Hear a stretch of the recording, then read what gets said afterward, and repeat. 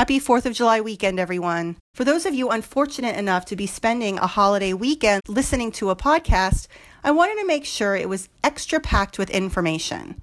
I decided to focus on quick updates on recent studies looking at different types of treatments for autism. Unfortunately, there's been little going on recently in terms of pharmacological interventions. So I'm going to focus mostly on behavioral interventions. And these are not the strict, typical ABA, discrete trial training interventions that you're used to hearing about. As scientists understand more about the complexity of autism, different technologies are being added to existing therapies. Take, for example, iPads. I'm sure I'm not giving the use of iPad its due in helping people with autism, but I have to say there's not much scientific evidence to support their use. Trust me, that doesn't prevent me from saying that there are quote-unquote good apps out there that quote-unquote help, but I will acknowledge that there isn't scientific evidence. Last month out of Australia, however, a group looked at a specific iPad program called Toby, or Therapy Outcomes by You.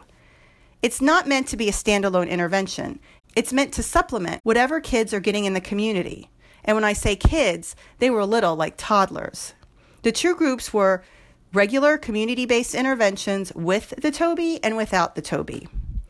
This Therapy Outcomes by You app is one intervention program that's accessible on touchscreen devices and targets a wide range of developmental abilities. Toby is not designed to replace individual therapy with clinicians. It targets 4 major areas of learning: perception of audio and visual stimuli like sensory information. It promotes imitation. It promotes receptive and expressive language. And it also helps social skills like gestures and eye contact. The researchers found that despite encouraging parents to be on it for 20 minutes a day, that dropped to like 2 minutes a day after the first few months, so that's a problem. Even so, while there wasn't a difference between the two groups on autism symptoms, there were differences on developmental skills like motor skills and language comprehension. I'm not sure what the results would have been like if they had used their iPads to play with the Toby app and not watched YouTube videos. I mean, come on, you know what these toddlers are doing. What would the results have been like? Listen, just don't rule out iPads. Another not-so-novel idea, but also one not studied scientifically, is peer network interventions. Kara Hume's lab at University of North Carolina, Chapel Hill has lots of experience in this, and I was thrilled that she published a paper recently that looked empirically at the effects of peer network intervention on a number of outcomes. In the peer networks, peers are the same age, and also boys and girls, and they're engaged to develop positive peer relationships in a structured setting, like at lunchtime, with someone with autism. Peer networks promote social skill development. They allow people with autism time for observational peer learning and increase social interaction with peers by providing scheduled opportunities for students to interact. But do they help? Kara Hume's data shows that yes, it does work. It increases social interactions, not just with the peer network group, but with peers not even in the network group. In other words, it generalizes.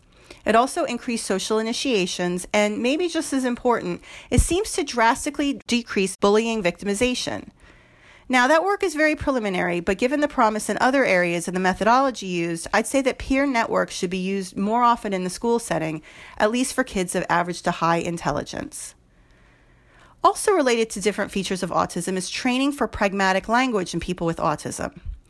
Pragmatic language training includes focusing on features like the ability to introduce communication and be responsive to the communication of others, so actually maintaining a conversation, the use of understanding gestures, facial expressions, body postures, and proximity between speakers, interpreting emotional reactions of others and demonstrating appropriate responses, and finally cooperating and negotiating appropriately with communicative partners. These are things that emerge in people without autism with continued communication and attention to social cues, but seem to be absent or impaired in people with autism. However, these deficits are seen primarily in verbal individuals. If a person is nonverbal, pragmatic language ability is probably not the biggest of their problems. So focusing on this may be helpful in treating individuals with autism communicate socially rather than just speak at all. An example of this would be the Jasper model I talked about constantly on this podcast in young children with autism. In a review and meta-analysis using pragmatic language interventions, they all seemed to help, even a little. Nobody got worse after the training, but some people did much better. The ones that seemed to work the best, though, were the ones that include both the parent and the child. Some interventions just included the parent and some just focused on the child. So it's important to include both. When you hear about these intervention studies that are training a parent, this is why. It helps the outcome of a child. Less exciting and kind of disappointing is a study out of Sweden that looked at multiple sites using a social skills therapy in kids 7 to 12 years of age. This particular flavor of social skills training include individual goal identification, group discussions, social role play, emotional processing training, group activities, and tailored homework assignments aiming to facilitate generalization of skills into everyday life. Elements such as group discussions and role plays were more applied to the adolescents, whereas playful elements were more used in the children's groups. In other words, this was no joke. There was a lot of work involved in these social skills trainings. The good news is that both groups, both those getting this particular social skills training and those getting whatever else was available in Sweden at the time, autism symptomatology decreased. This is great. However, there were no differences between the groups, suggesting that the improvements because of social skills training were modest at best. I'm not getting too discouraged at this because this was a 12-week treatment, and usually social skills treatments are available for a minimum of 16 weeks or 4 months. Also, there may be individual characteristics that predicted whether or not someone was a better responder to social skills training or not, and those are being explored. But the main point is that this manualized training that was used at 13 different sites and incorporated real-life variability in how they were administered and delivered wasn't as helpful as they thought it would be. Kind of off topic but related, I've seen 2 studies recently that looked at the use of a robot to help with social skills interventions. One out of Korea was not a randomized clinical trial, but it did seem to help with some behavioral issues. They showed no differences between the outcomes when a person delivered the intervention versus the robot. I'm a little wary about replacing people with robots, but this might actually help people in conjunction with real-life person-to-person interactions. Finally, one topic that nobody seems to talk about is family members getting treatments for their issues. Family members say they have higher levels of stress, anxiety, and we know they have higher rates of anxiety disorders and things like ADHD. Everyone could use a good therapy session, but families with ASD probably need it more, and I say that in a good way.